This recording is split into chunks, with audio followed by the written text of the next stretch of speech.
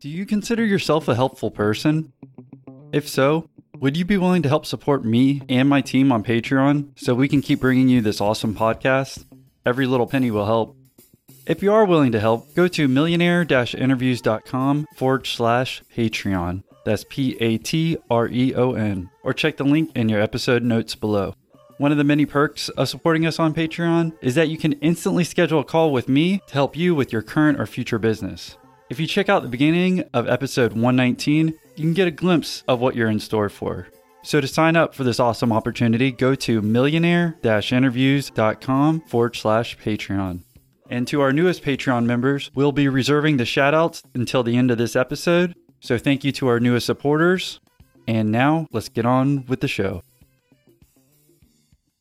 It's a cool thing to have your own business, and I'm all about it. I've had 3. I love it. An entrepreneur is who I am, but I just don't want to gloss over like the pain of starting something. It's kind of like a farmer who has a new field, and he has to get the rocks out of that field, and he has to break up the soil, and he has to plow that field and pull all the weeds. And the first day he does that, he gets nothing. And the second day he does that, he gets nothing. It's maybe months later before the harvest is there. So if anyone's buying a business out there, you probably want to get... We all brought $1,000 to the table and said, okay, for $4,000, we're going to get this business started. In those first 3 years, we almost closed twice. We said, hey, if we don't turn a corner with this, we're going to have to close down. And I found out that my business partner had... There is nothing that'll sink your ship faster than a partner who's not operating with integrity. And so one of the things I'll say is that you learn and you grow the most, not when you're succeeding, but when you're failing. My name is Michael Fry. I'm the co-founder and CEO of Astra Brands. And under Astra Brands, we have 2 companies, Brown Button Estate Sales and Circle Auction. And our companies serve high net worth individuals as they move or downsize. We handle MLB All-Stars, CEOs for major corporations. And when they're ready to move, we sell all their stuff. Do you just deal with real estate, or is it more than that? Because you're saying there's 2 different companies here that you're a part of? Yeah, and actually we don't deal with real estate at all. We deal with personal property. It's all the contents inside their house, from the basic things that everyone has up to vehicles and sports memorabilia and everything in between. Okay, yeah, because that's what I wanted to make sure, because I know I saw estate, but I'm like, maybe some people do real estate as well. You're saying you just deal with their actual items that they're trying to sell. You're in Kansas City, correct? Yeah, based out of Kansas City and born here, grew up here. Interesting thing about the estate sale industry is that the average estate sale is a garage sale in a house. It's someone just gets a little cash box and has a table by the front door. And the average estate sale nationally grosses a little over $11,000. Our company, with the clients that we work with the systems that we do, our average is just short of $40,000 per sale that we run. And we've done sales over 100, over 200,000.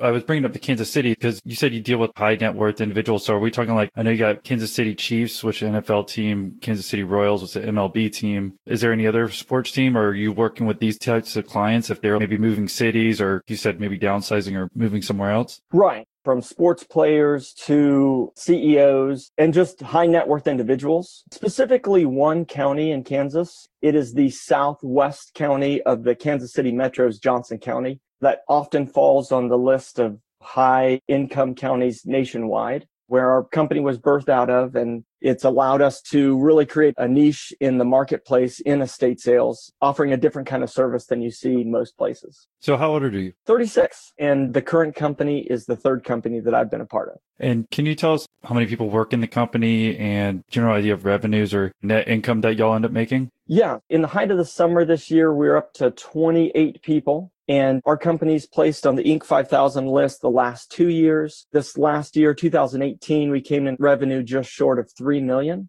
and really honed our system in Kansas City with what we're doing. And we're about to launch a new market in St. Louis. We have a 5-year plan of an additional 20 markets, mostly focused on the Midwest in this season, where we're replicating the same things that we're doing in Kansas City. Isn't Missouri and Kansas run through the city? So you're kind of actually in 2 states, the city there? Yeah, it can be one of the challenges that Kansas and Kansas City, Missouri, there's a state line road that literally runs right down the middle of the city. And so we do work on both sides. Our offices are in Missouri. I live in Kansas, and we do sales on both states.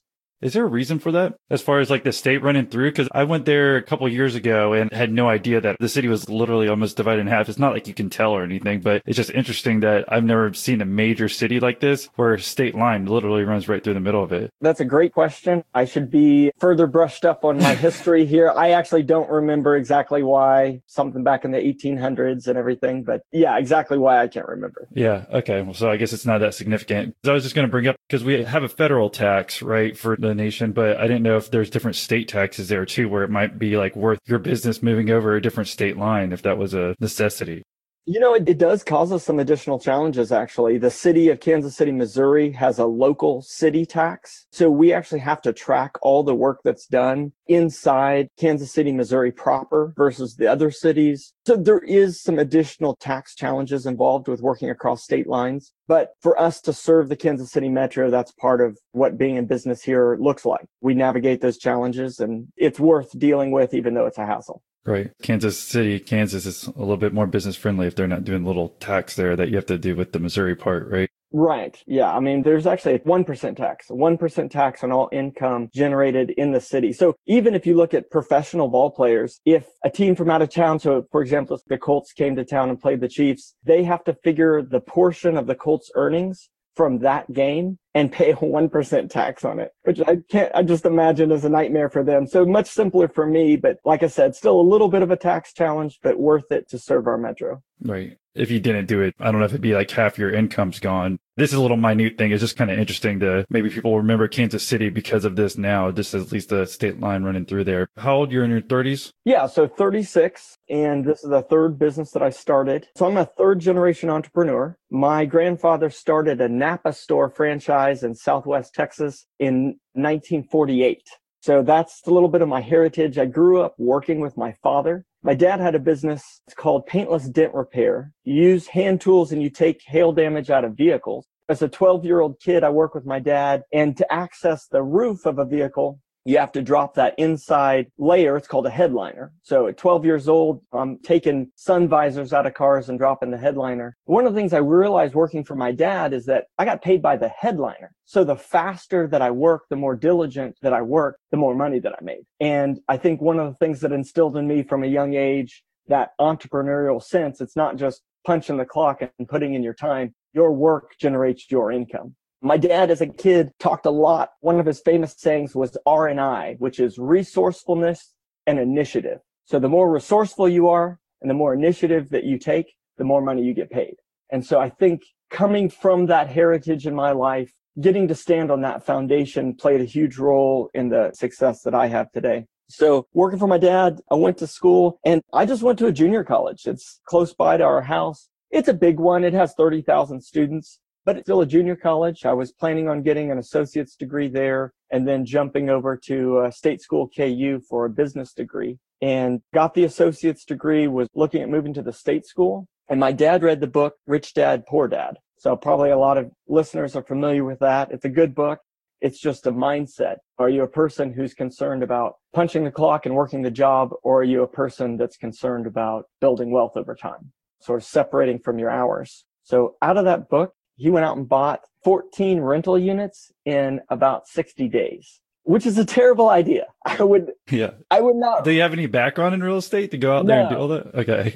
No background whatsoever. Read the book, got inspired, went out and bought 14 rental units. Most of them were a bad idea because he didn't have the background in the industry. So my dad's looking around for a property manager. Again, me just getting an associate's degree, I'm looking around for a job. And I was like, I'll manage your property. It can't be that hard. So neither of us had any experience. I take on my dad's rentals. I basically make all my mistakes on his properties, which is great because he was pretty forgiving. Started to understand the game of real estate management and ended up getting a number of other properties and turned it into a business.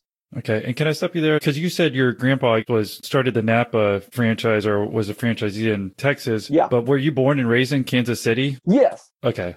So my father had moved to Kansas City 20 years before I was born, maybe. And yeah, so grew up in Kansas City. I lived 10 minutes from the house I grew up in. And was it you were just living with your dad or your mom too? No, a great family. I actually have 4 brothers, and one of my brothers helped me start the company, a business partner of mine, good, close friend. So we have a close-knit family. And that's, again, most people are not a success in a vacuum. Malcolm Gladwell has a book that talks about so much of who you are is born of where you came from.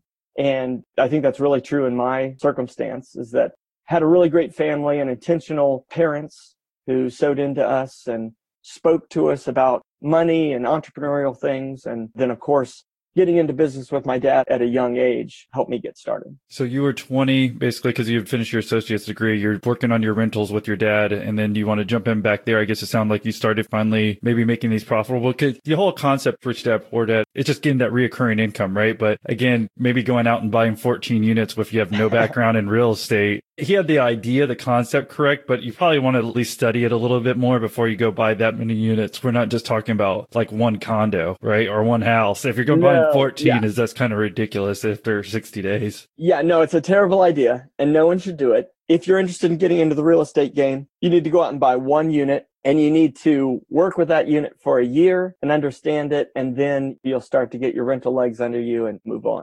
Not a good idea for my dad, but probably good for me. It gave me a very intensive school to really understand real estate and get into it. So one of my dad's friends actually became my business mentor. He met with me early on. He had counseled my dad on getting into real estate, and this gentleman had dozens of properties. And his property manager flaked out. Property management historically has not been a really good industry. People kind of jump in and jump out of it. Realtors do it on the side sometimes, and that was the case for my mentor. And his realtor was not doing a good job anymore. So he essentially put all his real estate under my management and then told all his rich friends to do the same. So suddenly I found myself in business. From the time that I started, I grew it to 175 units under management. And this is houses and duplexes spread out across 3 counties in the Kansas City metro. I think I grew it to maybe 7 employees by the time I sold it. And what time frame was that? Great question. So 04 to 08. Yeah, actually, I brought your LinkedIn. So that's what you're saying with your property management was those 4 years there. So, but real quick, before you talk about what you learned from this management company, so did you make it like an executive decision yourself to not go to college when you were finished your degree? I can either help my dad with these rental units, or I can go to Kansas University, pay a bunch in tuition, and decided that it's just better to work with your dad? Yeah, really good question. I was planning on going back. That was the plan all along. I started doing this on the side. I think I took a few more classes at the local junior college, planning on going back. And the thing just steamrolled. It took off probably about that time. My mentor put all his properties under management, and suddenly I was very busy, had a successful business. I think I was probably engaged at the time. All of those things are a factor. Education is phenomenal. The American educational system is tremendous, and we're affecting technology around the world because of the educational system of the U.S. But I also firmly believe that you do not have to have a degree or even an advanced degree in order to succeed in business and otherwise. Again, having started 3 businesses, I have never sat down with a client and had them say, "Hey, Michael, before I hire you, I'd like to know where you went to school and what your degree is." Never come up. I'm a voracious reader, and one of my childhood authors is Roald Dahl. One of the things that he's famous for saying is if you're ever going to get anywhere in life, you have to read a lot of books. And so I don't have a degree beyond an associate's, but that doesn't stop me from being a lifelong learner. When I started the property management company, I knew nothing about property management. I literally went to Barnes & Noble and bought Property Management for Dummies and read that book cover to cover, among a number of others, some other Rich Dad books on real estate. And that's how I succeeded. Without a degree, without the background, I got a number of books. I learned from other people's mistakes, and I was willing just to jump in and make it happen. Appreciate you becoming a Patreon member. Yeah, no problem, man. So what inspired you to become one? There was some content specifically, I can't remember the guy's name, but the guy over at Meineke, I was just like, I had to listen to the end of it. So it was a good hook. It is so funny that you said that because when I literally just got done editing, the guy said the exact same thing. Really? Yeah. I kept thinking that story was so good. I mean, I don't know if you thought the same thing, obviously. The guy is, you can just tell he's a grinder, and you want to root for a guy like that. And if we're just looking at this from a financial perspective, the first 2 years of community college is usually cheaper than going to the state school right away. Yeah. And then tuition wise, let's just say, I don't know if it's been 10 to 20K a year or whatever it would have been. Let's say 20, or we can even say 10 if you want. But let's say you go there for 2 years, get your business degree. That's 20K that you would have paid for that business degree. But for probably $100, you went to Barnes and Noble, got a couple books that now you're learning about this niche, and you read that in maybe a week or even less, maybe a couple of these books, let's just say 2 weeks, and you learn more in that probably $100 worth of investment than maybe $20,000 investment. Yeah, absolutely. So again, I'm not knocking education. I mean, if I'm going to go to the doctor, I want that guy to have a degree. I'm not interested in junior college doctor. But for so many things in the business world, a degree is not a prerequisite.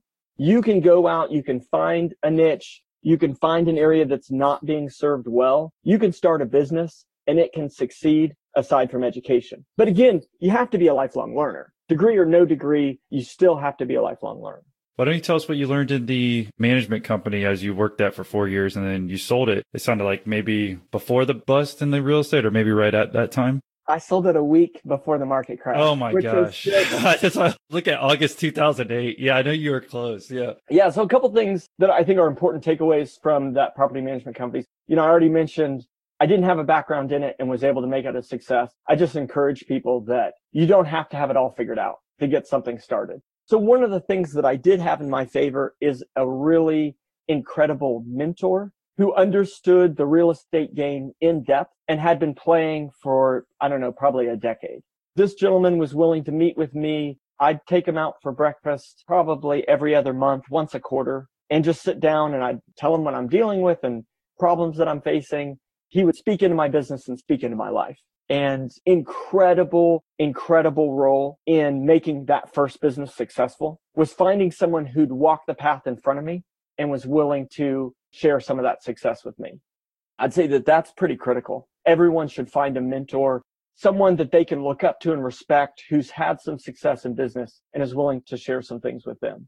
One of the fun stories about that time is that my younger brother, who's now my business partner, he actually worked for me in that season. He was 17 and had the attitude of a typical 17-year-old. And we actually did a staff-wide meeting one day and we were rolling out some new policy. And he interrupted in the middle of the staff meeting, was like, "Hey, I just want to go on record as saying this is dumb. This is a stupid policy." This is my younger brother here. And my management supervisor who ran my management department, he took me aside soon after that and just said, "Hey, I know he's your brother, but he has to go. He's affecting the business and he doesn't have the greatest attitude." So I did. I fired my brother. And that's a funny story in the context of now he's my business partner and one of my best friends and critical to the current success that we've had today. But that's how it goes. You learn a lot, some of those early businesses. Yeah. Over 4 years, you got up to 180 something properties? Yeah. 175 units under management, houses and duplexes spread across 3 counties. I think right before I sold it, we were up to 7 employees. It was a good little business. Frankly, it was a lifestyle business. We did well, but I owned my job. In the summer months when everyone's moving in and moving out, it wouldn't be uncommon for me to work 80 hours in a week. And the business had my name on it. It was called Fry Property Management. And so the business was me. I simply owned my job. It was hard for me to take a vacation. I couldn't really get away from it. I was newly married and my wife and I, that's all we did.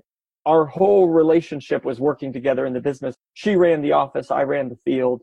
It was tough. We did well, but at the end of the day, we just owned our job. You said it was lifestyle business, but I guess most people, when they think that, they think, oh, I can just work maybe 10 or 20 hours and you're making good money. You're right. It wasn't even a lifestyle business. Right. It was a job. Yeah. We had a job that was very demanding. Yeah, there you go. Yeah. How much were you making? That's kind of interesting that your wife was working for you too. So there's a lot of risk there for both y'all working in the same company. What would be your take home for working all those hours? Like how much were you making on an annual basis? So it would have been over 100, depending on the year. This would have been 04 to 08. It was good for us, especially for a kid with an associate's degree. I was pretty happy with what we built. Absolutely. Especially like, again, you didn't have to go into debt to go to school to do all this. Instead, you actually made money starting your own company and learning a lot more than probably just going to school and getting the business degree. You got up to 7 people, almost 180 properties, and then you decided it was time to sell because you were just working too hard, or did you see that there might be something with the real estate market crashing soon? No, did not foresee the real estate market. Actually just had some personal hardship. My mom passed away from cancer. And then 11 months later, my wife's 16-year-old little sister passed away in a four-wheeling accident. When a business is based on you, when it's just me and my wife and we worked all the time and we carried the business on our shoulders, so to speak, and going through those 11 months of losing two people very close to us, we were kind of emotionally bankrupt. We didn't have the energy and the fight to get up every day and to do all the things necessary to keep the business moving forward. And we even considered closing it down. We were that done at that time. We were heading into a summer. So we were about to really, really ramp up. And we just kind of looked at each other and said, we can't do this right now. Our hearts are a little bit broken. When you have a business and you have employees and you're working hard, it seems like that's the most important thing in the world. It seems like having an awesome reviewed company with a great reputation that's making money, nothing's more important than that. But then you lose some people that you love very much, and it really changes your priorities. It makes you look up and say, hey, there's things in this world that are more important than making money and running a business. I remember, I think it was the week my mom died, some rents didn't get deposited on a timely basis for one of our clients. And the client was like, hey, I'm sorry that happened to you, but business goes on. And obviously that was a really challenging statement for me. And whatever it takes, they incurred some penalties. I would happy to pay their penalties. But just like the insensitivity of that comment. And everything I've done since, I've had the benefit of that life experience where I realized, hey, I want to be successful in life, but I'm not going to be successful at life to the loss of like my family or connection with those that I love. And that's still going to have to be the highest priority. Was this kind of like a reflection period where, like you were saying, maybe some weeks you were working up to 80 hours and you're just realizing how much you're working and maybe you're putting all this time into the business and maybe you shouldn't be doing that necessarily? Is that kind of the reflection period that you're having because the loved ones had passed away?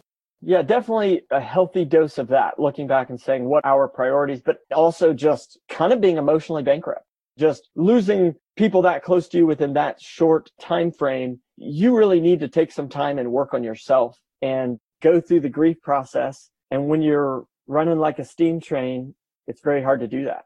So I was really blessed in this season. A guy that I went to high school with had started a property management company completely separate from me. We actually didn't even know until later that we had both started property management companies. So I approached him and I just said, hey, we're looking to transition. I'm interested in selling. We went through the valuation process and ended up selling in the mid six figures. So that's after 4 years of work, actually running it out of our house even. We were able to walk away in a very successful place. Did you get all that money up front? Because sometimes when you're selling a business, maybe just walk us through, because this is a perfect size business that I think maybe some of the people listening might have a business around this size, or maybe 5 to 7 employees. So where it's different from if you have a 1 or 2 person company, I don't think you can really necessarily sell it, right? And maybe if it's a company that has a couple hundred people, that's a different process. Right. Just walk us through how you're able to do that and come out to terms as far as getting paid. Maybe if you did it over a time period and the real estate market crashed, then that's an issue. But if you're able to get that money up front and you got a loan, then obviously that helps you more.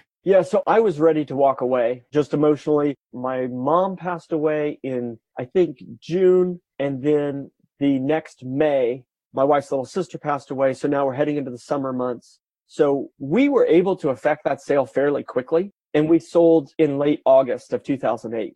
I didn't go through a book valuation. A book valuation can cost around $10,000 to literally get a business appraiser to come in and review everything and go through the process. It actually takes a long time. We did that in our current business, and we'll get to that later, but it just takes a ton of time. And I was interested in moving fairly quickly. So I just got some smart people, some people who'd had success in business to come around me, look at my books, look at what we were doing, and help me come up with a price. I sat down with a competitor and I just said, hey, here's my price. I was expecting some negotiation and probably willing to do some negotiation. And he said, great, I'll take it. I said, okay. So we had an attorney drafted up. He was buying the assets of the business without the name. And so with that, we had to really document everything that was in the business, the inventory, the vehicles, all the tools, and then document all the clients. So he got all my client base. The deal was if any of those clients walked away in the first 60 days, that would affect the selling price. Would actually cause a deduction. So I got $100,000 at closing in a check. And then the rest of the purchase was out over some multiple years, like 3 or 4 years. I can't remember exactly. As you mentioned, I mean, then literally the next week, the housing crash hit. It really changed the value of rentals, but it actually prevented a lot of people from being able to buy in that season. That did push plenty of people toward the rental market. The business that I sold to continued to grow, continued to add properties under management. I got a healthy check each month for 3-4 years after. Property management, no matter if it's downtime or uptime, it's not based on the valuation of the actual property like a real estate agent's screwed. If there's not any movement happening in a market, they only get paid when something moves versus y'all are monthly income streaming. Yeah, so it's based on the rents, the number of clients that you have with properties, and then the number of rents that are coming in. It's usually a percentage of those rents. And so again, in that '08 crash, it actually prevented a lot of people from being able to buy a house. The credit tightened up dramatically. Some people who would have been buyers are now renters. I think there was some effect with rent collection. Just that was a tough time for a lot of people. So affected slightly, but still over long term, sound like everything ended up working out as far as the same price and the terms he always paid. It did, yeah. Okay. Yeah, everything worked out. When you were talking to him about it, did he know the standpoint you were coming from? Let's say if I wanted to sell to a competitor, I'm just wondering if he would even know your personal situation, that you were saying you're emotionally bankrupt. It sounded like you just brought a price to him one day and he's like, hey, okay. But how do you work through that? Any suggestions on if we wanted to sell a business maybe around this size, like what to do? Yeah, certainly keep cards close to the chest. I mean, I didn't come to him and say, hey, man, if you don't buy this, I may just shut this thing down and walk away from it. Yeah. Never said that. I was fortunate in my connection with him in that he had lost his father to cancer some years earlier. I did share that it was a tough season, that my wife was in a hard place, having just lost her sister, and me losing my mom the year before. We did talk through that, but I certainly didn't say, hey, we're done. Anytime I'm going to sell something, my whole business right now is selling things. You do have to be careful that you, again, hold the cards close to the chest, and you don't have to tell the buyer everything. You have to be truthful. I was truthful about where my company was, about the success that we'd had, but I didn't share all my motivation. And I think anyone understands that from any negotiation point, but I think people understand that you don't have to say everything that you're dealing with. But after you sold it, you said you were like emotionally bankrupt. Yeah. Were you just planning on just like relaxing for a little bit? I'm trying to walk through what would happen because fortunately enough, I haven't had anyone super close to me pass away. Yeah. So what was your plan after you sold it? Yeah, we definitely, but first of all, I had to work for his business in the transition. I can't remember, 3-4 months perhaps. My wife was able to stop working immediately. She had just lost her sister, so she was in quite a hard place. And me, I went to work for his business. I did his sales work for a season and just helped keep all the clients in the fold, help keep them happy in the midst of that transition. And that's pretty typical in a business sale, is that the previous owner, assuming that they're operational in the business, will actually work for the new business. He later told me if he was doing it over, the guy who bought my business told me if he was doing it over, he would have made that a much longer period. He said 3 or 4 months wasn't long enough, and that he would have liked me to maybe do a year or 18 months. So if anyone's buying a business out there, you probably want to get the current operator to have a long time frame in the business, putting bows on things and wrapping things up well. 3 or 4 months in that transition, he actually let me be a commission salesperson for him after that. He paid me pretty well. So even after my contract was up with the business sale to work for him, if I went out and generated business for him on the side, he paid me.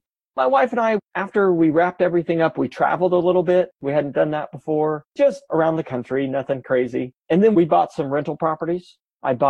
This again was the bottom of the market, and anyone who had cash in that season could pick up some pretty incredible deals. I picked up a house in that time frame that was just recently appraised at 4 times the price that I paid for it. Again, that's in the very bottom of the market. That's pretty dramatic. So several rental properties, I rehabbed them in that time frame, but we did slow down life pretty dramatically in that time frame and focused on the inner stuff for a season so that we could be in a healthy place. I don't want to make it like, oh, it was wife went home, was depressed every day for a year, or like that you were now going to not be quote unquote the boss and you're working for this guy for a couple of years. It just sounded like instead of working those hours, you wanted to work less hours, right? And obviously probably going to get paid less, and there's less stress if you're coming from where you're doing now, and especially your wife, where it's more relaxation versus grinding all the time for those 4 years that you built the company. Of course, we had that large healthy check every month. Yeah. Finances weren't the concern in that season. I wanted to take that money and invest it. I wanted this opportunity with the real estate market, with it being as low as it was, to go out and pick up some houses. We definitely didn't work like we did when we owned the business, but we weren't just sitting around. You're still at least working 40 hours a week for what you're doing right now. Maybe you're just doing the additional stuff. I don't want it to sound like it's a boo humbug, kind of just go home and check out altogether because of the obviously two difficult situations that you're dealing with, right?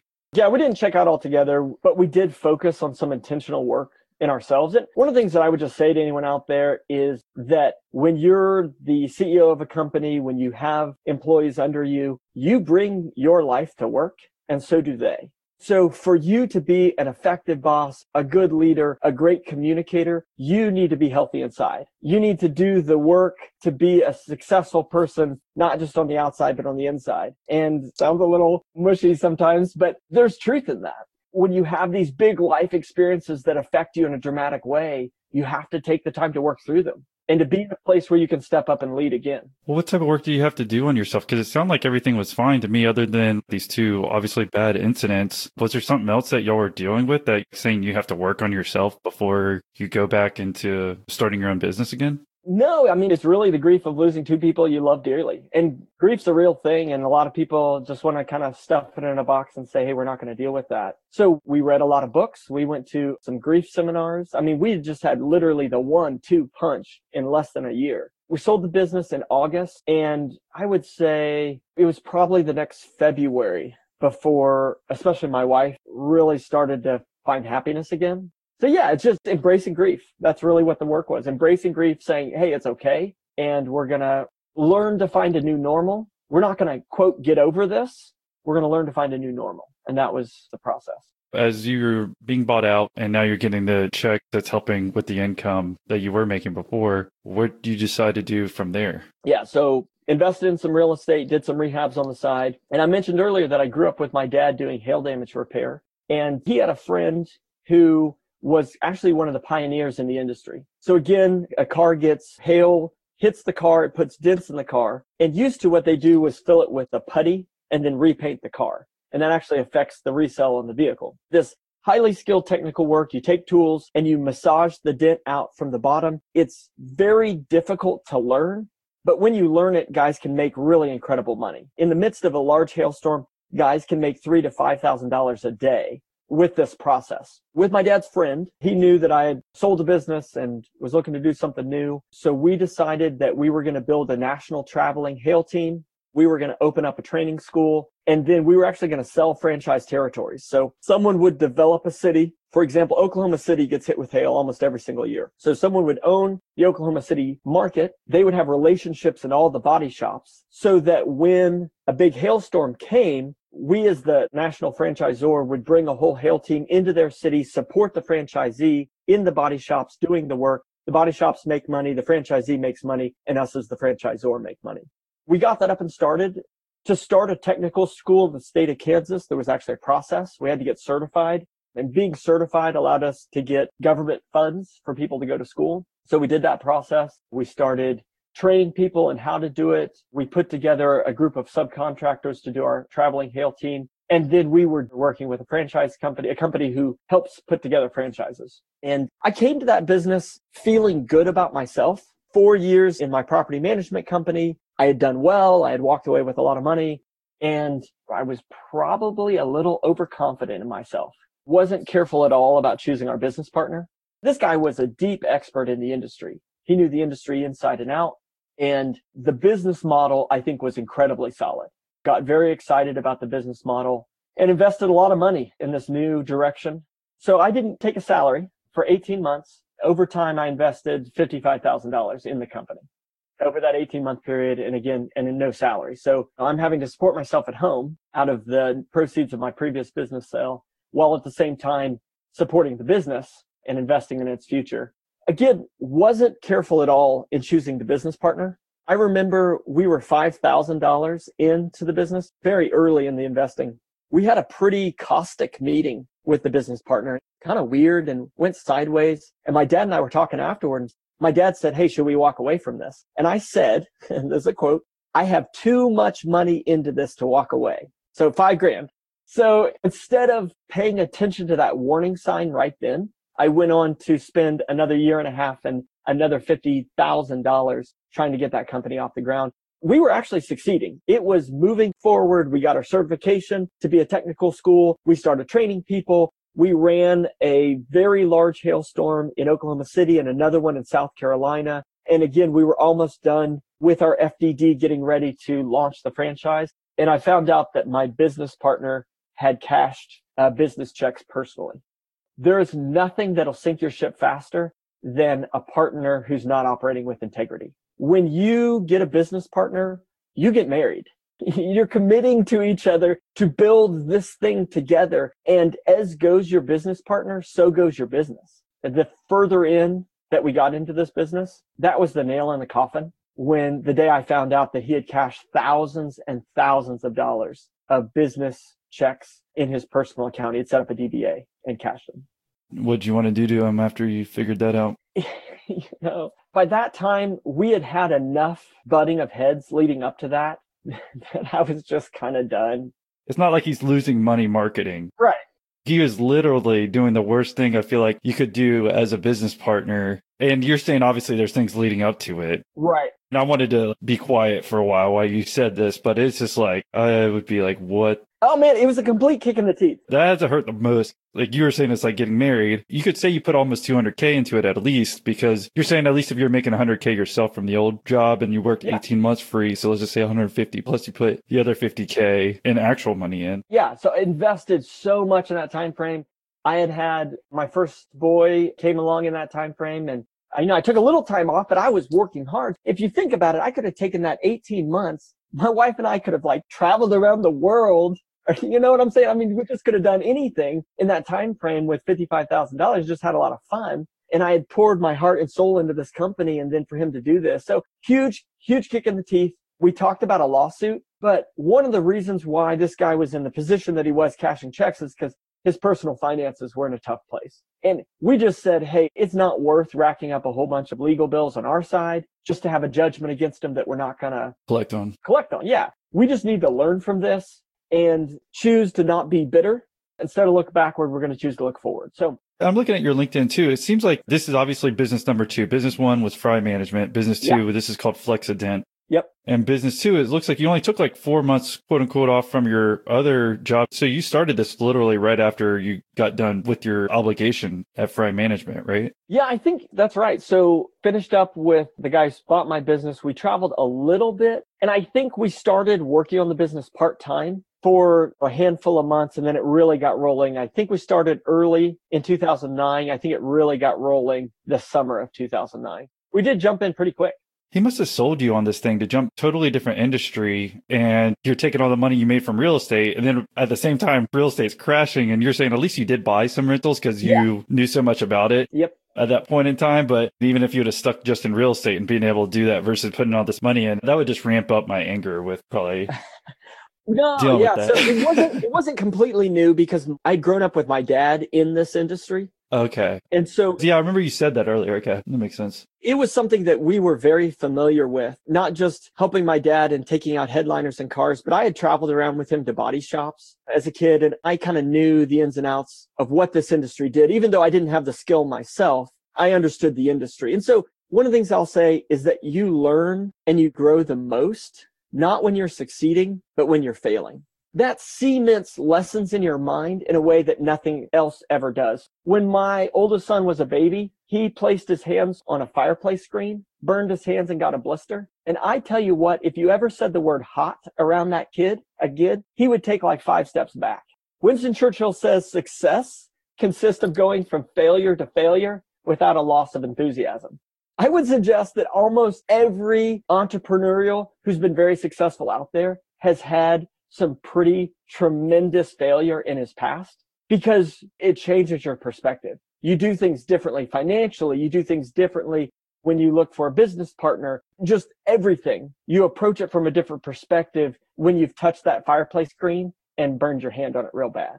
Here I am, removed from that season by 9 years or so, and I can look back and be really grateful for that time, really grateful for the lessons that I learned coming out of it. At the time, it was very hard. And if I thought about the money I'd put into it and lost, and I thought about my foregone salary, I could go a little crazy. I was still in a great place financially because of my first business sale. And so I just had to say, again, I'm not going to look backward. I'm going to look forward. I'm a success, even though this situation wasn't. What can I learn from it and what can I do next? You were pissed off at the time, though. You had to be. Oh, yeah. Tell me about the second you found out. Like, how did you exactly know he was doing this? He had met someone to collect some checks, and he and I had talked about that. So that was the plan. And I kept asking him about, hey, I need to get those checks and put them in the bank. I handled all the banking relationship. I was the signer on all the checks and everything. He had stiff-armed me a couple times. Oh, I'm still supposed to meet with him, blah, blah, blah, blah, blah. Maybe a couple of weeks went by. And I was just like, hey, this guy hasn't paid. I'm going to go call him. And he's like, oh, actually, he did pay. He paid me directly, and I went and put it in the bank. I had to do it because of my personal finances. I didn't have a choice, is what he told me. That made it easy, right, when you figured that out. And he acted like probably that wasn't a big deal. I'm just saying, if we have a partner so we can look out for this, is there any way to keep this from happening or any suggestions on it? I mean, really, if you pick a bad partner, they're going to find out a way to kind of screw you somehow anyways, it seems like. But any other suggestions on how someone listening could handle this or keep from that happening, or even trying to find a good co-founder or partner? Yeah, one of the things I would say is don't have a 50-50 partnership. That's a big thing. If you have an idea, if you have a passion, if you have something that you're starting, don't have a 50-50 partnership. Sometimes you'll need to bring in partners from a financial standpoint or a skill sets standpoint. But if it's your thing, own that thing. You're the leader. You sign the checks at the end of the day. Build some safeguards. Trust people, but then build safeguards in as well. There were warning signs. We never should have been in partnership with this guy. Maybe we should have hired him. He had deep knowledge and deep connections in the industry. If we had hired him or had him consult in the business, I think that could have been successful. But to have him as a partner was a bad mistake, and I should have seen that early on. I'm glad you gave that tip, because you're coming from an aspect where you owned 100% of your first business. Yes. Prime management? Yeah. And then now, are you literally 50-50, you and your dad with the guy? What was the partnership split? Honestly, I can't quite remember. Right. But regardless, you didn't own the majority. I think that's correct. Yeah. Because my dad was an owner and this guy was an owner. So yeah, I certainly didn't own the majority. Honestly, I just can't remember. It's been so long. And some of these things, it's like, if I dwell on it, it's going to drive me crazy. Well, then don't dwell on it. We got the concept of it. When you're 100% in control of your other company versus... You make the decisions. You call the financial shots. When you win or lose, because the guy in the mirror, not because someone else set off a trap door underneath you, not because someone else went out and made a really poor decision. Partnerships are hard. So I'll give you a little preemptive glance. The current business, I have a partner. We're going to talk about that. It's my brother. The same brother that I fired before is now my partner in this business, and that's successful in a different way. But in general, don't have a partner. Have a minority owner, have a highly paid consultant. Don't have a 50-50 partner. I'm glad you're able to catch up and see those old group calls, and they're definitely helping. Yeah, and probably the most helpful one has been with a gal that did PR. Megan Bennett. Yes. Like I listened to that whole thing with all the people's questions and her ideas. And I like how, you got her to tell more stories than just the regular interview. Yeah, well, I appreciate you being a Patreon. No worries, man. I came across a podcast a few weeks ago, and I definitely enjoy them. So I wanted to at least show my commitment, and at the amount that it costs, I wanted to go for the highest tier. So yeah, well, I appreciate that. So were you just Googling looking for another podcast, and yours popped up, and I was like, let me check this out. And then I listened to one, and I love how in depth and detail. The first one I listened to was the Meineke guy. Oh, that was a good one. That was a good one to start off with. Yeah.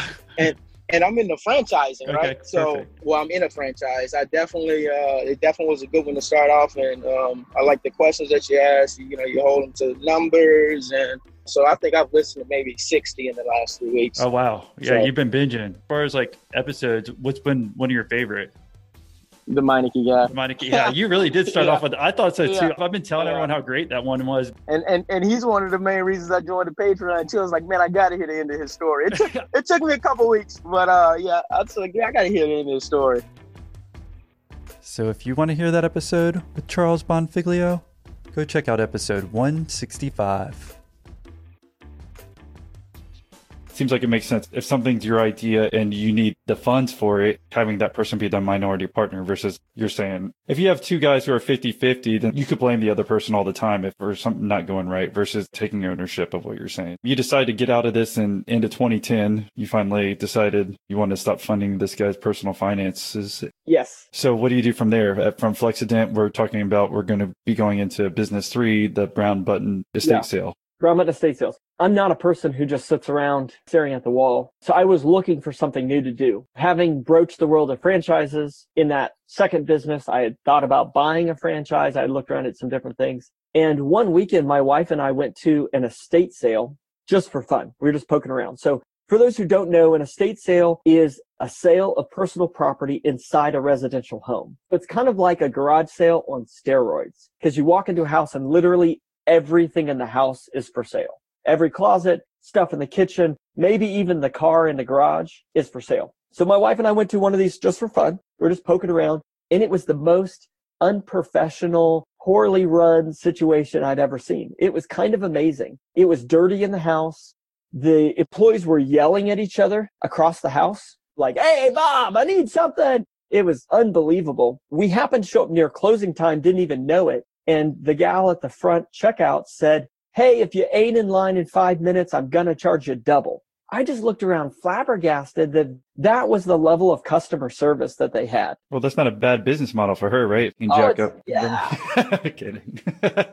For me as a customer, I just wanted to leave. Yeah. I mean, icky just hearing it. Yeah. Yeah. I just couldn't believe that that's how a business is run. I found out these people had been in business for 20 years. I was like, well, this is crazy. This can't be normal. So my wife and I went to estate sales all around town, and we found out that that's more normal than not, that the estate sale industry is junky garage sales in a house more often than not. There's some good players, but as a general rule, it's a poorly run industry. And if you couple that with the senior demographics, it's crazy. I mean, the opportunity that's coming in this industry, the number of Americans who are turning 65 or older is projected to more than double by 2060. So the number of retirees now to 2060 will double. There are 10,000 baby boomers a day retiring. It's just crazy. This tidal wave of need that's coming and the way the industry is set up to serve them.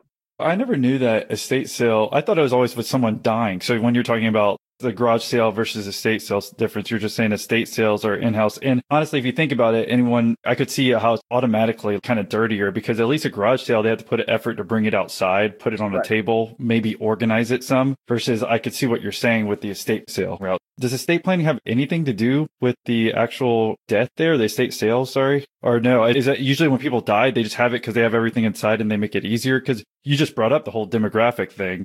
Yeah. The way I always thought of it. So can you tell us the differences? Yeah. So one thing to know is that you don't have to be dead to do an estate sale. Right. I learned that in this podcast interview, at least. That is certainly a group of clients that we serve, or families who've recently lost a loved one. And I think coming out of my personal experience, I understand those families in a different way, and I can express care for them in a different way because I've personally gone through this process. What we found is that the majority of clients that we serve are actually baby boomers who are choosing to downsize. They have the 4 or the 5 bedroom home. The kids are grown and gone, and they no longer just need the big space and all the stuff. And they want to go to something dramatically smaller. In Kansas, we can have some pretty severe winter weather. We had about 10 inches of snow this last weekend. So what we find is a lot of high net worth individuals, as they reach those retirement ages, they're moving to Arizona, they're moving to Florida. Maybe they already have a furnished house that they've been using as a vacation home in those states. And so they just say, hey, sell everything, let it all go. I would say getting to that point was a process. We started the business and we were pretty naive. What we said is, hey, no one's doing this very professionally that we can see. We're going to do this. We're going to take this to the max of professionalism. Well, the problem is the average estate sale is $11,000. If you bring the height of professionalism to an $11,000 sale, you can't make any money, because that's the gross sales, and then the client gets a portion of that. The estate sale company gets a portion. And if you put tons and tons of money into advertising, into really good signage, into all these different things, into labor costs, there's no money left at the end of the day, profit. Now, I would think, yeah, you'd have to put a considerable amount of time into getting this all ready. Before you just start talking about year one and what you're able to accomplish, did you decide right after that first estate sale? You said you started going to ones right afterwards. Did your business idea come up like literally as you were leaving that very first one? You're like, hey, maybe I've been looking for business ideas. This is an opportunity? Yes. Okay. I walked out of there saying, this is crazy. If this is normal, we can do this better. Yeah. And your wife agreed? She did. Yeah. And then the very next week or whatever, you just started going to a lot of them to try to still see if that made sense. Yeah. I went to sales around town. And again, there are certainly better players, but the industry average is broken. It's poorly run. It's non-professional. So what did you start doing to get this thing started? Did you hire a brother right away? Just tell us about how much money you had to put in the business to get this going. Because obviously you just come off 2 years of at least your personal work income. You weren't making money, but at least you still had money coming in from your first business. What did you do to get this thing started? So we went to estate sales around town, realized that this was normal. We sat down and said, how can we do this completely differently? So one of the aspects of an estate sale is you typically will do a well-run estate sale anyways, is you'll stage the home meticulously, turn it into a store inside the house, and then you have to literally price everything in the house. So having the business background I was in, I knew how to bring best business practices to this endeavor, but not so much about pricing. My younger brother, James, the one I fired, had been on eBay since he was 12, had a deep knowledge of stuff and of pricing. And so really an obvious choice for me. I went to my mentor, the same guy who helped me get started with my first business. And I said, hey, I have this crazy idea. And he said, great. I also have a crazy idea that I want to tell you about. You go first. I said estate sales. He said, no way. My crazy idea is estate sales. I don't know how he got to that. I can't remember. But essentially we sat down at the same meeting with the same idea to launch a business. The business started with 4 people, myself, my brother, my mentor, and then one other guy who was involved early on. He had a social media background. We all brought $1,000 to the table and said, okay, for $4,000, we're going to get this business started, which there's not many industries that you could start a business for only $4,000, but that's what we did.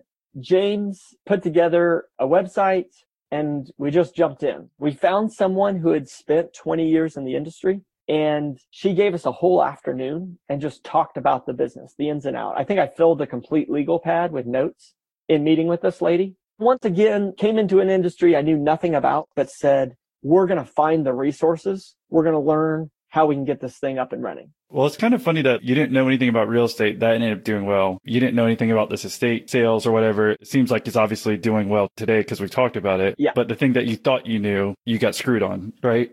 Yeah, no, I've never looked at it that way, but I think, yeah, there's a lot of truth in that. Not that you weren't open-minded with the other company, but when you're going into something you don't know shit about, you will have to be as open-minded as hell. Like when you're talking to this woman or whatever. You have to dive deep. You have to get into it and learn it in depth. And you can't just make assumptions. Yeah, zero assumptions because you don't even know what to assume, right? Exactly. So, but this woman, was she actually a competitor or she was just getting out of the business and was willing to tell you all this stuff? Yeah, she had kind of got out of the business. She had moved from doing estate sales to being a personal property appraiser. So if someone has a estate and they needed appraised for tax purposes, she steps in. And so she just gave us her time. She actually referred us our very first sale. And the first sale was a glorified garage sale. It was someone's garage and back basement. It brought in $4,500. And I think we probably spent a month. 4 people spent most of a month working on it. So obviously the economics don't work on that first one. Yeah. So what's the percentage you're getting? Because you're saying the sales were that they have to 35%. Okay, 35%. Because yeah, the majority is going, I assume, back to the owner. Right. It's their actual stuff that they're selling. Right. Yeah. So we walked away from that first sale with $1,200. Yeah. Nice. For a month's worth of work for 4 people. But you got to start somewhere. Oh, yeah, I agree. Yeah, that's the thing. That's why I thank you for bringing up the first sale because it always takes time. We can't just snap our fingers and have this happen overnight. So it might seem minute and suck at the beginning, but you got to start somewhere. You know, one of the things in our culture now is starting a business or having an invention. It's kind of sexy, from Shark Tank to just like startup culture and podcast. It's a cool thing to have your own business. And I'm all about it. I've had 3. I love it. An entrepreneur is who I am. But I just don't want to gloss over like the pain of starting something. Like there is a season. It's kind of like a farmer who has the new field and he has to get the rocks out of that field and he has to break up the soil and he has to plow that field and pull all the weeds. And the first day he does that, he gets nothing. And the second day he does that, he gets nothing. It's maybe months later before the harvest is there. And it's just like that when you start a business. The cost is up front, is what I'm trying to say. It's interesting. I recently read the book Shoe Dogs by Phil Knight, and this is the guy that started Nike. And Nike's crazy. I mean, it has like $30 billion in sales now. It's nuts. It's all over the world. But here's the thing. He had struggles for 18 years of starting the business. He got kicked out of multiple banks. I mean, like, I think 4 different times in the first 18 years, they're thinking about going out of business. They did $14 million in revenue one year and thought they were going out of business. Don't underestimate, there is a season of cost, a season of pain when you start a business, but the harvest, the win, the freedom comes on the other side of paying that price. We even talked about this before for someone to think about, because we're obviously just hitting highlights over several years, right, of your story right now, hitting some highlights and some lowlights, whatever. But what you're not seeing, obviously, is the amount of hours that you have to put in to get to where you got. It's just like if you're in the gym, you see the guy who's pretty jacked, and maybe you just started hitting the gym. Well, there's a reason he's jacked. You didn't see how many times, how many hours and years he's put in to get in his muscles where they are. It's like, oh, well, maybe if I work out for 2 or 3 weeks and then I'm not looking like that, you quit. Well, Correct. Again, there's a reason he's at where he's at versus where you're at right now. Same principles apply in the gym as you do in business to me. Yeah, that's exactly right. Those first couple years were kind of like lifting weights and not seeing any results. It was hard. We were trying to do something completely different. We were trying to bring this high level of professionalism. We weren't running a profit and loss statement on every sale. And it wasn't until later that we realized that some of these sales we were putting in more labor in than the price we got out. That seems obvious in hindsight, but you're just in the trenches making stuff happen. And sometimes you don't stick your head up and realize where you are. We were pretty naive, thinking we could do something completely different. And we were running sales just like everyone else. It was a couple years into the business, year 3 or maybe close to year 4, when somewhat by happenstance, we got a sales call in a $2.5 million house. So $2.5 million on the coast may not be much of a house, but in Kansas City, that's pretty significant. It's probably about 12,000 square foot house. 5-car garage. I mean, beautiful, beautiful house in a very exclusive neighborhood. It was an $80,000 estate sale that we ran that next week. And sort of a light bulb went on, is there is a group of people that needs our service, and they need this uber professionalism, this social media focus, this ability to do things differently, and they're willing to pay for it. And when you're making 40% of 80,000, that's very different than making 35 or 40% of 11,000 for 2 weeks worth of work. Were you just running net neutral for the first couple of years of the business? Yeah, so I actually went backwards financially for the first 3 years of this business. I had less every month at the end of the month than when I started. That hurts because the first 4 years you made significant money, right? It seemed like, and then the next 7 years, basically, you're saying 2 plus the 3, maybe 5. Yeah. Let's say 5-6 years, you're like going backwards financially. And once you sold that first company, you probably didn't envision that you'd be at this point, right? I did not. I certainly didn't. And again, there's a cost to starting something and making it successful, and plan for that. Be willing to put in that cost. In those first 3 years, we almost closed twice. We certainly talked about it. We said, hey, if we don't turn a corner with this, we're going to have to close down. And we had an event where we did something a little bit different. We actually worked for a business. We liquidated a couple warehouses. It was a huge project. We spent over a month on it. It generated maybe $50,000. But by the time we had done all the moving costs, we had rented a giant space for the sale. We put the labor in. We actually lost 20 grand on the project. Yeah. God, that hurts. Oh, that hurts. It's tough. Yeah. So blessing in disguise, because we went to one. So I told you we started with 4 partners. It kind of looked like we were going to shut down at that time. And we went to one of the partners, and I was able to buy out his share for $5 grand. What that share is worth today is multiple, I mean, just a tremendous amount. What a blessing in disguise to go through that hardship. It was tenuous. We might have closed, and I said, hey man, I'll buy out your share. He walked away from the business. So it was just myself, my brother, and my mentor at that time. Again, pretty soon after, we land this giant sale in an exclusive neighborhood, and the light bulb came on, and we said, this business can be successful if we direct all of our attention to high net worth individuals who are choosing to downsize. They need something different than what's done out there. Most high net worth individuals don't even consider an estate sale when they're going to move, because an estate sale is kind of a junky garage sale in a house run by Bubba and his truck. Bubba and his boys. Yeah, exactly. And so that was a turning point in our business. That sale probably kept us in business. That was literally right after the sale that almost put you out of business, right? And I don't blame the partner wanting to get out, because sometimes like after that couple of years, you're just like, dude, I cannot keep doing this, right? Exactly. Yeah. And I think he went on to be the social media director for Sonic, the drive-in. Right. Drive-in restaurant. Yeah, he's very successful. So he did some social media stuff for us early on. It made sense. He wasn't operational most days with where the business stood. It made sense for him to go in a different direction. Very thankful for that today. Painful at the time, but in hindsight, thankful. So switched our whole business model. We focused on the high end, and we got really good at serving high net worth individuals and doing things completely differently than are done in our industry. One of the things that we learned in that time, we read a book called Essentialism, and it talks about what are the essential things that make all the difference, also called the 80-20 rule. And we 80-20'd our entire company. We found out that we make 80% of our profits on 7% of what we sell in someone's house. So much of what we sell, the volume of what we deal with, accounts for a very small percentage of our profits. We had to radically shift how we operated the company. That just made us much better over time. What were the things that were making you money versus the things that weren't? I would never have thought of the 80-20 rule in estate sale. I mean, I thought you already figured that out just by finding the market that would help you that much. But now you're saying there's actual stuff inside. I'm just curious. Yes, the market itself is 80-20. I mean, in the fact that we're focusing on the upper end of the marketplace. But then even in a house, I mean, everyone has a bunch of junk in their house, whether that's stuff in the garage or their attic or just low value stuff in their kitchen. And it's stuff that to run a successful high-end estate sale, you have to organize, and it has to be displayed, and it has to be individually priced, but it's cheap stuff. 67% of the volume of what we sell sells for under $1.50. And so you just have to move really, really quickly with that stuff. If you spend time and put everything in perfect, neat rows, then you're going to lose money on it. Whereas the things that make a lot of money is that Henry Don dining room set with inlaid mahogany that they bought for 12 grand, and you price it in 15 minutes, and it sells at an estate sale used price for $4,000.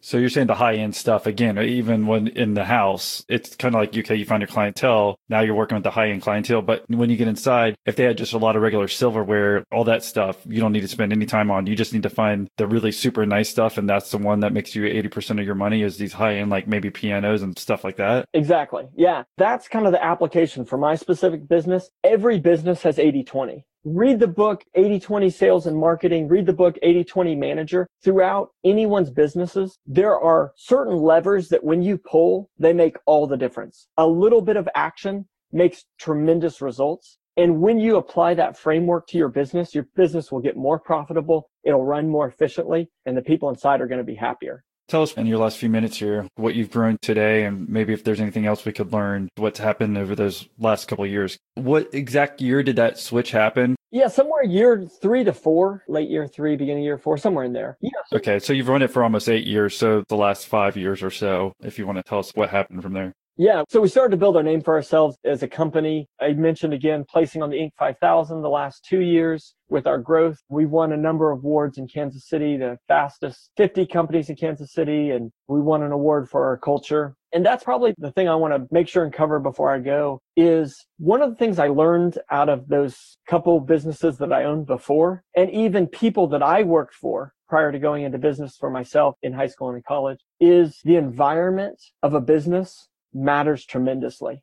I was looking up some stats recently, and Inc. magazine said of 100 million Americans who hold full-time jobs, 70% are not inspired by their work or by their managers.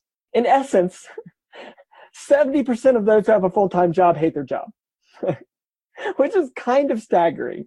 And that's why we have, oh God, it's Monday, thank God it's Friday, because of that mentality. In my previous business in Fry Property Management, I wasn't a bad boss, but I wasn't a good boss either. I didn't care about my people. I didn't intentionally instill things in them and help them grow. I was just trying to get stuff done every day. And then the second, Flexident, it was rough. I mean, there's a lot of controlling going on, and it just wasn't a good environment for me. So I said, with this third business, I have a chance to do something different.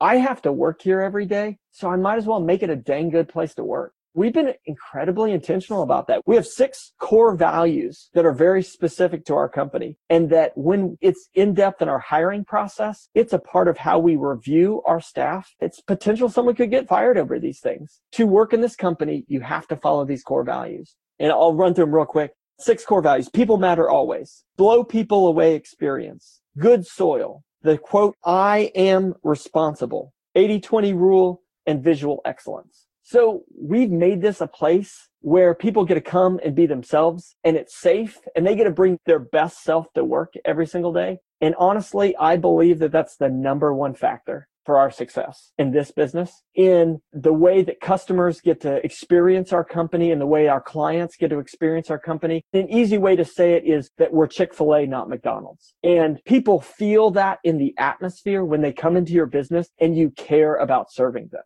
Yeah, I'm going to say that makes sense because if you want to compare Chick-fil-A, their fast food, to, let's say, Burger King, McDonald's, Wendy's, if anyone doesn't know in the U.S., it's definitely a different feel. And you're kind of in an industry that's kind of icky. You get that sense based on what you went with the estate sales. So I could see what your analogy is there. Yeah, so we really serve people. All my staff, we see a lot of regulars who attend sale after sale. Our staff is instructed to get to know and memorize as many regulars as possible. We'll use first names when they walk in the door. Our staff loads furniture out into their vehicles. Again, it's just very customer focused, and in that led to a lot of our success. We have the largest market share of luxury estate sales in Kansas City. This last year, out of cash flow, we were able to launch a sister company that's an auction house. The top 1 to 3% of what we find in a estate sale goes to the auction house because we make more money for the client. So we sold a pair of Asian antique chairs for $50,000 to a collector in California.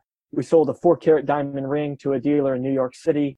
We sold an Italian oil painting to a buyer in Israel. Out of the success of the first company, we were able to open the second company. The plan is 20 additional estate sale markets over the next 5 years. And just coming full circle, so 5 years ago, we had 3 of y'all. It seemed like you're almost going to shut down. And again, what size are you at today as far as employee count and revenue? Yeah, so we'll fluctuate in our busy season. We're in the mid-20s, gets up to the high 20s, and that's our Kansas City market. When we open St. Louis later this year, we'll start off with 8 people there, and that'll grow over time, and then additional markets as well. Well, we appreciate you coming on, sharing your story. It seems like you already kind of left us off with those last points that we can consider when growing our business. And is there any last words of wisdom when you want to leave with anybody here? Care about people. At the end of the day, your people is what makes your business work. Your customers who show up, your clients who hire you, you're in business because of people. So be in business for people. When you care about people, your business will take care of itself. Well, thank you for coming on, Michael. And if someone wanted to reach out and say thank you for doing the podcast, where should they reach you at? Oh, you can always connect with us, see what we're doing on Instagram at brown_button, or you're welcome to connect with me personally on LinkedIn. And I guess just look up your name, Michael Fry. Michael H. Fry. Thanks so much for having me. I appreciate it.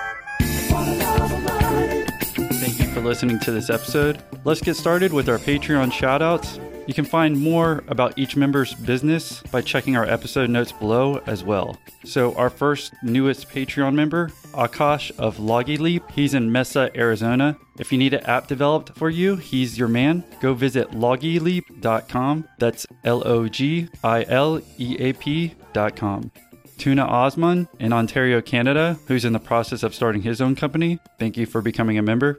Walker Peak of Residential Acoustics in Tampa, Florida. Thank you, brother. If you need some soundproof curtains, go check him out at residential-acoustics.com, or you can hear more about his story by tuning into episode 6.